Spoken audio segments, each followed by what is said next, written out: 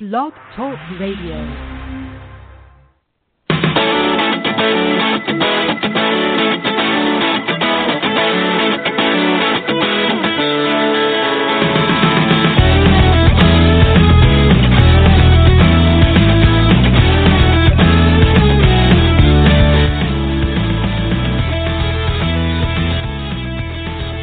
Hi, and welcome to our latest Outsports podcast.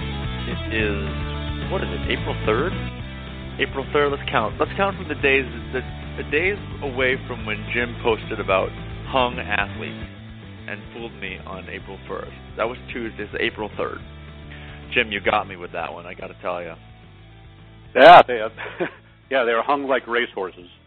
Hung like racehorses, right. I fell for it. I even woke up in the morning saying, okay, don't fall for any April Fool stuff. And you still got me. Oh, and by the way, should we be calling this Outsports Podcast or Outsports Radio anymore? It's live. Is it a live podcast? Is it a live radio? It's Blog Talk Radio. Well, kind of both. It's kind of a podcast because you can listen to it later. You can download it, correct? Yeah, but I guess even radio shows, they have their little they take some of those and put them on iTunes, and so you can download it later. Should we rebrand it as Outsports Radio? Yeah, let's do radio. Make it sound like we're media moguls. Well, it is. It does say in the upper right. So when you go to Blog Talk Radio, they have this little studio, the online studio. In the upper right, it says Outsports Radio. But then again, maybe that's what I called it. Whatever. We're going to transition. Welcome to the latest edition of Outsports Radio. We're going to be talking with Jalen Messersmith from Benedictine College very shortly. He is an openly gay college basketball player who we wrote about, about a year ago, Jim? Yeah, last June. And we're talking about the Final Four. I don't even know, where are you in the Final Four rankings? You were doing well. Oh, I'm done. When Arizona lost to Wisconsin, that killed me. I had them going all the way, and had they gone all the way, I would have won the pool. But so I was watching that game after football with everybody last week, and just was actually caring because I wanted my pool bracket to stay alive. And they missed three consecutive shots down the stretch, and it was like down 1 point. Like, well, there you go. It's kind of like a lottery. I mean, it's like, how can winning those things? It's such random chance. I mean, I'd be curious to know if anyone in ESPN's pool had the Final Four correct. It's just those almost 4 teams. Well, no 7 seed had ever made the Final Four until this year, so it's probably hard to believe anybody got all 4 of the teams. No 7 seed had done it, but what, an 8 seed had done it or something? I think maybe once or twice. Maybe I think Villanova may have been an 8 seed when they won it, but. Yeah, we have a 1, a 2, a 7, and an 8. And those are kind of odd numbers to have in. So kind of like having bad numbers in those Super Bowl squares pools. A 9 and a 2, and it's like, well, I just threw my money away. Yeah, well, I paid such little attention to college basketball this year, and I just kind of filled out my bracket. I go to what I generally do is I go to what the rankings were in like November, because oftentimes those are the talented teams that everybody knows they're talented, and it's bad play like with Kentucky over the course of the year where they just kind of fall apart. But it's those talented teams that rise to the top in the tournament, and I still did awfully. I didn't get a single Final Four team right. Did you? I just had Florida. I'll bet you most people didn't had at most probably 2. Yeah, right? They may have had Florida and Wisconsin. Probably, maybe somebody had Kentucky or 3, but nobody. I can't believe nobody had 4. Well, I had a bunch of Elite 8 teams. I probably had 5 or 6 of them. I had Connecticut. I had Wisconsin. I had Florida. I had Arizona. But none of the teams that I thought would win those games got through. So. Yeah, well, and I kind of don't care about it right now. It's just that I like sleeper teams, but not Kentucky and Connecticut. They've won championships recently. They're not to me the definition of a Cinderella sleeper team. I guess Florida, Wisconsin would be the final I'd root for. Florida, Wisconsin. I don't know. I hate the term Cinderella because if you got in the tournament, then you have a shot to win the championship. And I don't care if there's an 11 seed that makes it to the Elite Eight or the Final Four. I don't know. At this point, that term. I mean, yes, the Cinderella story has to end well, right? Yeah, well, Cinderella but I mean, I think maybe it's no names or people, like when Wichita State makes it last year. It's like, oh, that's kind of cool. They don't really get much attention. But a Kentucky and a Connecticut making it are like, well, these are basketball powerhouses. So them making the Final Four is like, who cares? If one of those, I remember when Mercer beat Duke? Yeah. And I remember the commentator saying, and Cinderella has her slipper, or whatever it was, right? Cinderella's been crowned. No, Cinderella, to be a Cinderella team, you have to win the tournament. I don't care if you make it to the Final Four if you knock off the 1 seed. Cinderella ends well. She gets the prince. And if you don't win the tournament, you're not Cinderella. It ended badly. Prince Charming died in the end, or the ugly step. Oh, they're a one-day Cinderella. Give Mercer their due. They were hot. Whatever. I don't know. I don't like that term. We got to come up with another term other than. Well, it's Cinderella. just like people saying they control their own destiny in the NFL playoffs, and they don't. Right. Your destiny is your destiny. You don't control it. It drives me crazy. Right. Well, trying to get people to never going to happen. Well, I don't even know what you would say. Control your fate, control your circumstance. I mean, it's really not. I think probably circumstance, because I mean, you can't. Your fate is the same thing. Like your destiny is your fate. If you're fated to do something, you're fated to do it. But I don't know. Here we are talking about semantics. Well, we had a somewhat big story this week. Mitch Eby, the college football player, defensive end from Chapman University, came out on Outsports. He was, as far as I know, and I think as far as you know, we've never seen an active college football player say that he was gay publicly in the media. And people get so surprised. I mean, I remember reading a couple comments that, he talks about the team applauding after he tells them that he's gay, and people are still surprised by this, but it's so par for the course for the stories that we tell. I'm just not surprised by it anymore.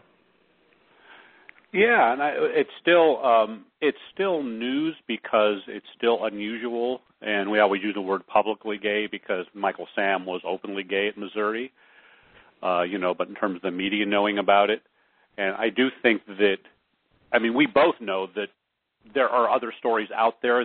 The people simply aren't talking about them to the media. Yeah. So we try to use the term publicly gay, but then the media uses openly gay. But, what I liked about Mitch's thing is he, has all this anxiety like everyone does when they come out. He reads his little speech with teammates, and they're kind of like, great. There's not this, they're not the least bit bothered by it. Yeah. Well, another athlete who came out recently to his team is Jalen Messersmith, who joins us now from Benedictine College. Jalen, are you in college right now? Are you on campus? I am on campus right now, actually. Well, thanks for joining us. I know that you guys your team had quite a season this year. Tell us about it. Oh, we did awesome this year. It was a really, really good season. We finished 23-8. I'm pretty sure 23-8, something like that. We won conference for the first time in our school's history since we've been in the conference that we're in. We went to the national tournament for the first time since the 1970s, so it was the first time in 40 years. And then we got to the second round. So it was a big year. It was a really, really big year. You guys had your first win at the NAIA tournament since 1968. So that's pretty... It's been a long time since they started, since the win where they actually won the tournament in 1967. That was the first win. And it said you set a new single-season session attendance record, 6,325. One of the games of which was it? The tournament, the conference tournament? No, it was at the national tournament. The first game that we had, we got really close. We were at like 4,900 something, and then the second game that we had on the Friday night, there was just so many people there, and it was night and day. Like we were watching games and stuff, and you could tell when our fans started filling up, and we had a whole section filled with just our students. It was really a neat experience. And I had where was this? It was at Municipal Auditorium in downtown Kansas City. Oh, so it was close by to where you guys were. Yeah, it's only about a 45-minute drive from us. Do you, in the NAIA tournament, forgive me, but I'm just not familiar. Do you have seeds and everything? Does it look like the NCAA tournament? It looks similar. It's the top 32 teams, and because there's two divisions in the NAIA for basketball, and so the Division I and Division II each have 32 different teams in different tournaments. And so on our side, for our tournament, we have the top 16 teams seeded. So we were seeded number 11 overall. And then there's 16 teams that get the at-large bids. And so the top team faces the 32 teams. So it just kind of ranks that way. And by the way, if you want to call, good. If you want to call in to talk to Jalen, the number is 347-945-7834. Jim, we do a terrible job letting people know that. Yeah, well, we've had two callers so far in our short history on doing this. So, Jalen said you ranked number 2 in Division I in total blocks and number 3 in blocks per game. So you're a blocking machine. How is the scoring, though? The scoring this year, I think I averaged 7. Oh, okay. 7 a game. It wasn't bad. I mean, we had one of my teammates, Charlie, averaged like 15, and then I had another one that averaged 12. So we all have our different roles, and I know that my role is more of a rebounding and defensive role with the occasional scoring and mixed in there.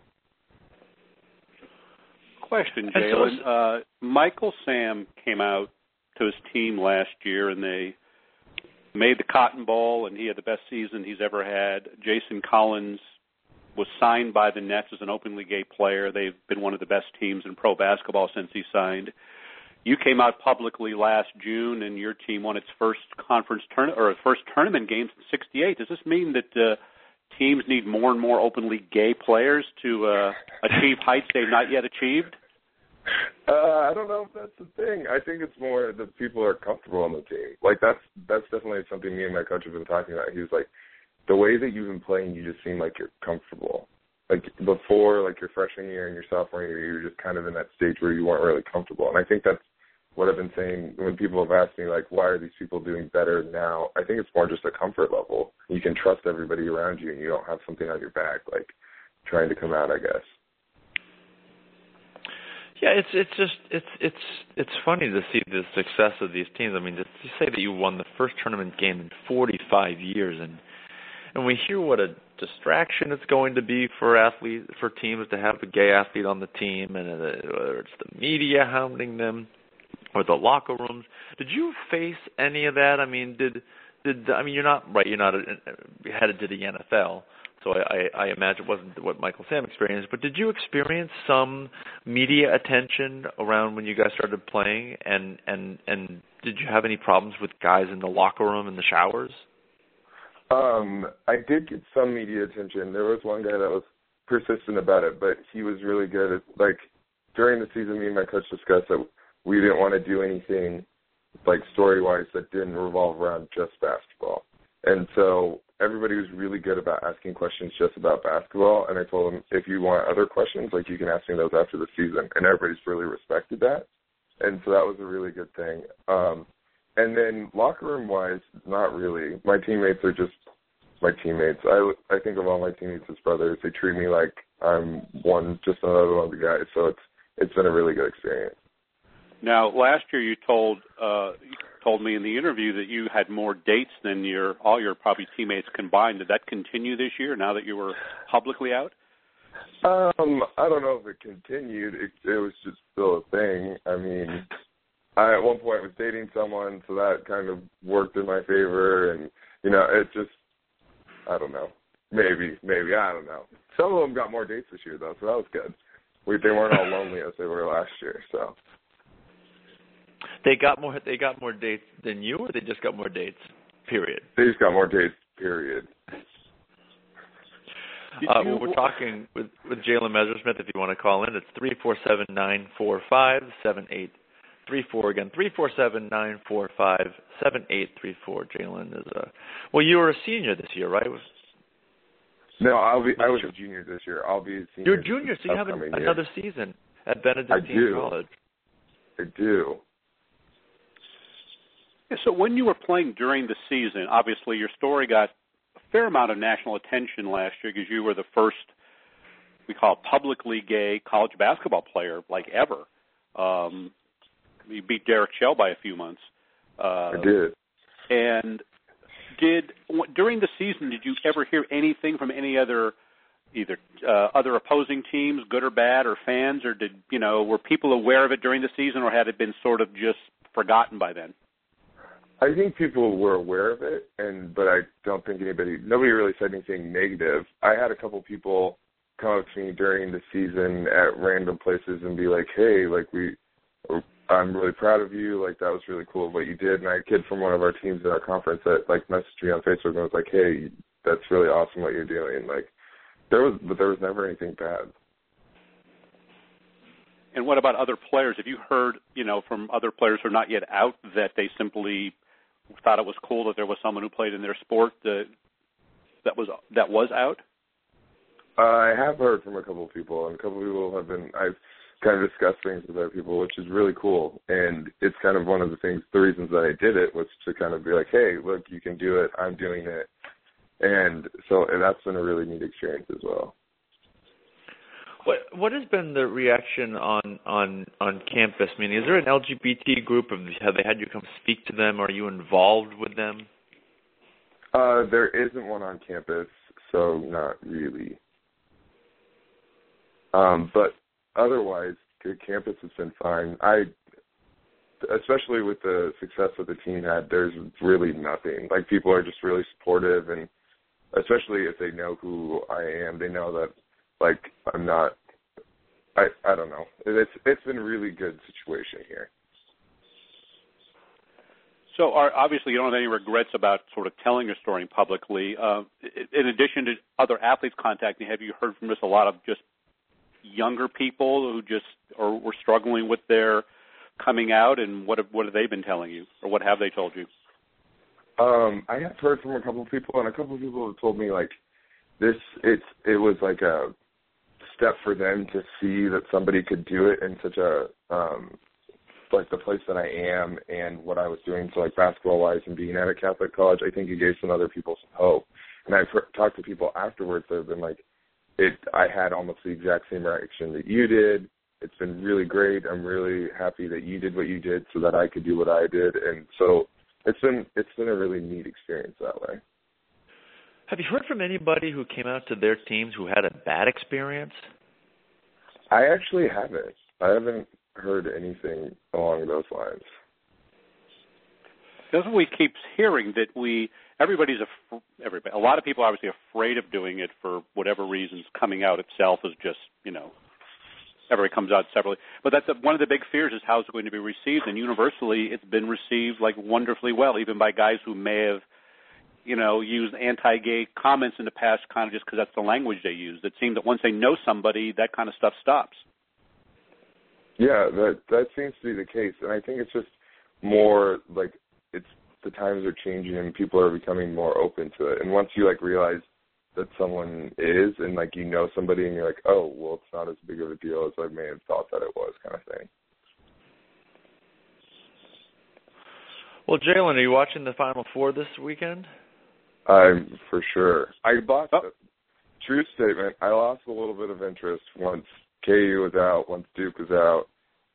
Once you had no shot at winning your pool, that's what you're saying. Right. Once I stopped, once my chances of getting the $1 billion were just out the window, I was a little upset. But and that went out the first game with Ohio State going down they did. I was like, oh, well, there it goes. And there was a couple guys on my team, because we were down at the tournament at that point, and there's a couple guys on my team that actually had Dayton beating Ohio State, so they were still in it, and then the next day they were done.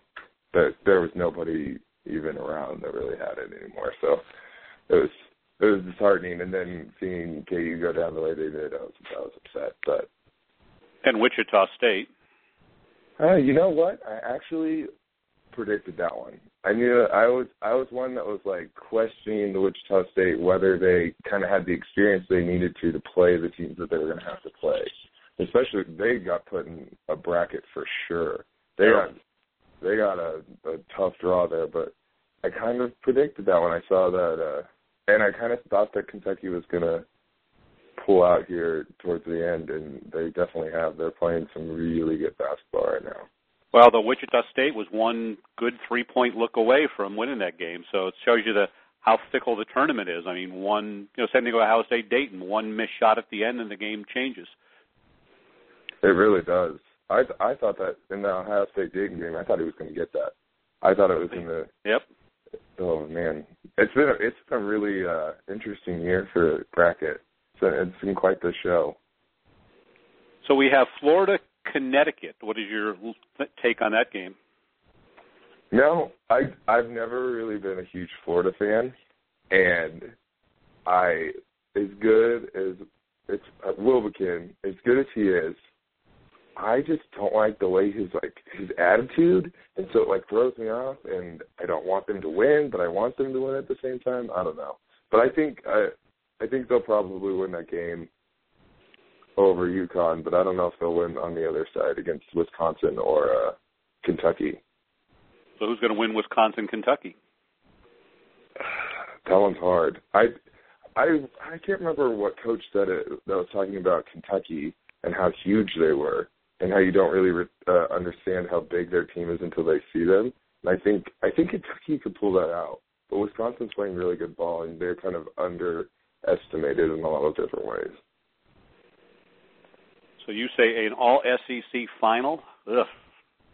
Right. Well, and I don't know.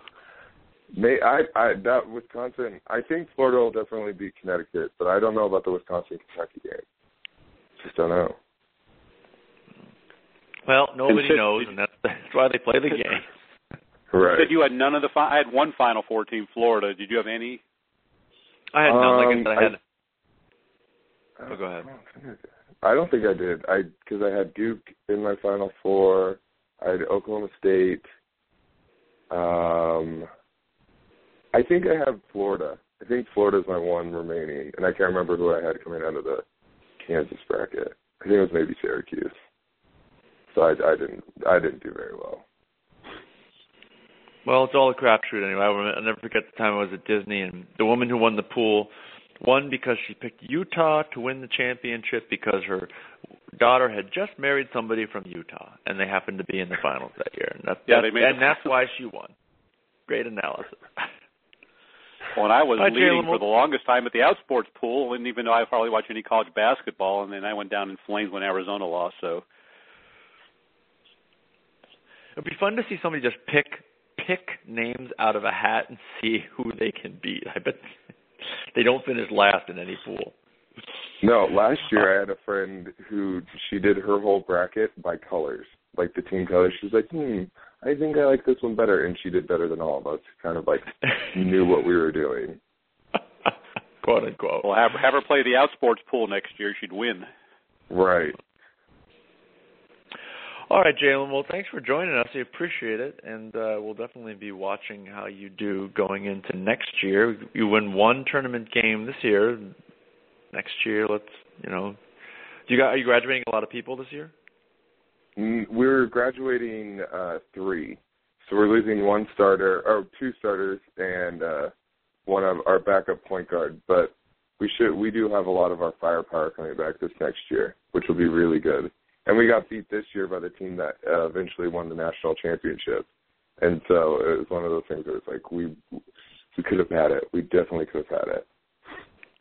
Well, it's always good when you lose. You feel, okay, we lost to a team that did very well, so we didn't lose to somebody that had a fluky game. Right.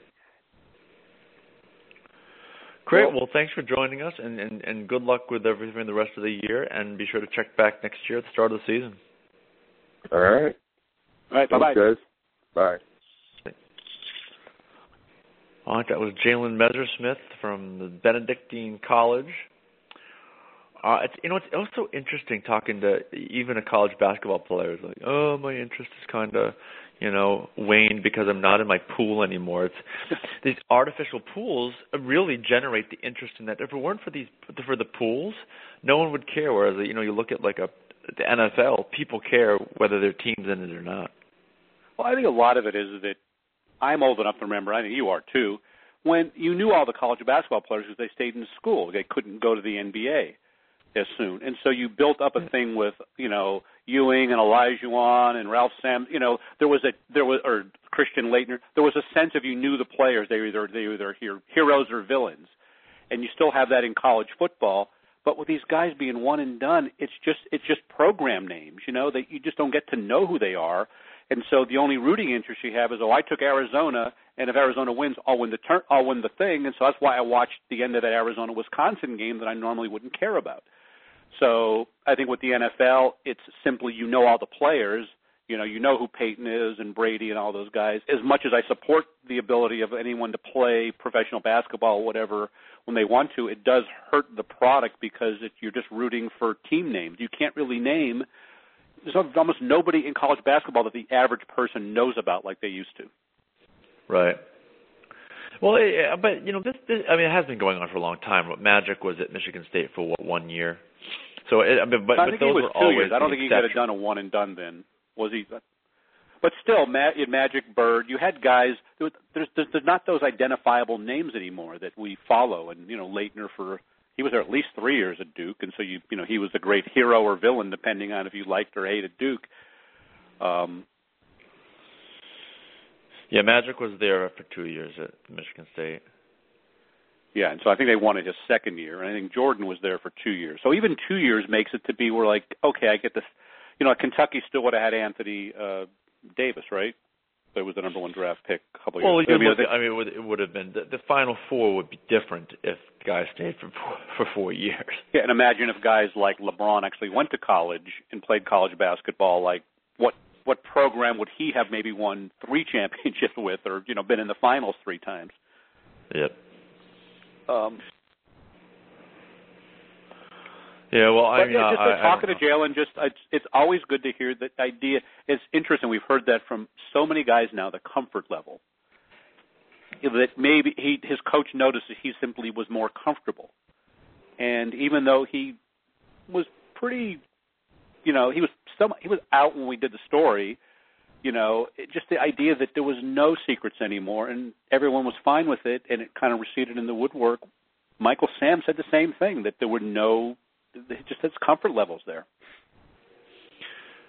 People don't care. That's what it's so secondary, and the people in the media continue to put forward this idea that it's hard to be gay in sports, and that's what you and I have said for years. The biggest hurdle is the media. The first people to herald coming outs are the media, and the first people to portray sports as this homophobic place where you're going to face discrimination somehow, in some way, if you come out, is also the media. Yeah, I think that's changed a lot.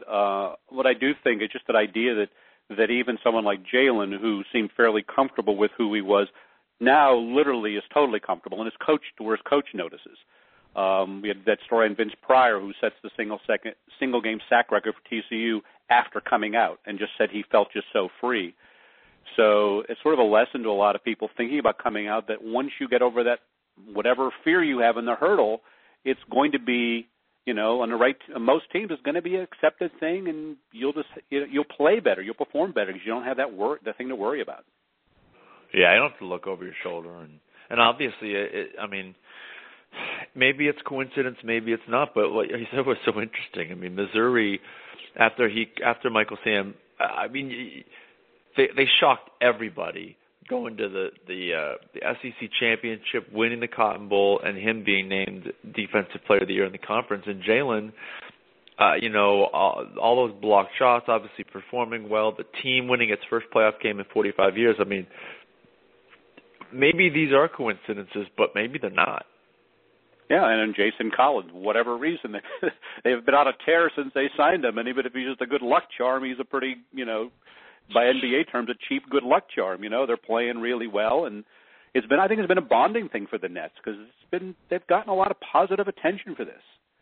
So I do think there's maybe some connection, even though he doesn't play that much. That people talk about chemistry. We've been on teams even in these tournaments we played in flag football. And, some teams just have good chemistry, and other teams it's like you just kind of know bad things are going to happen.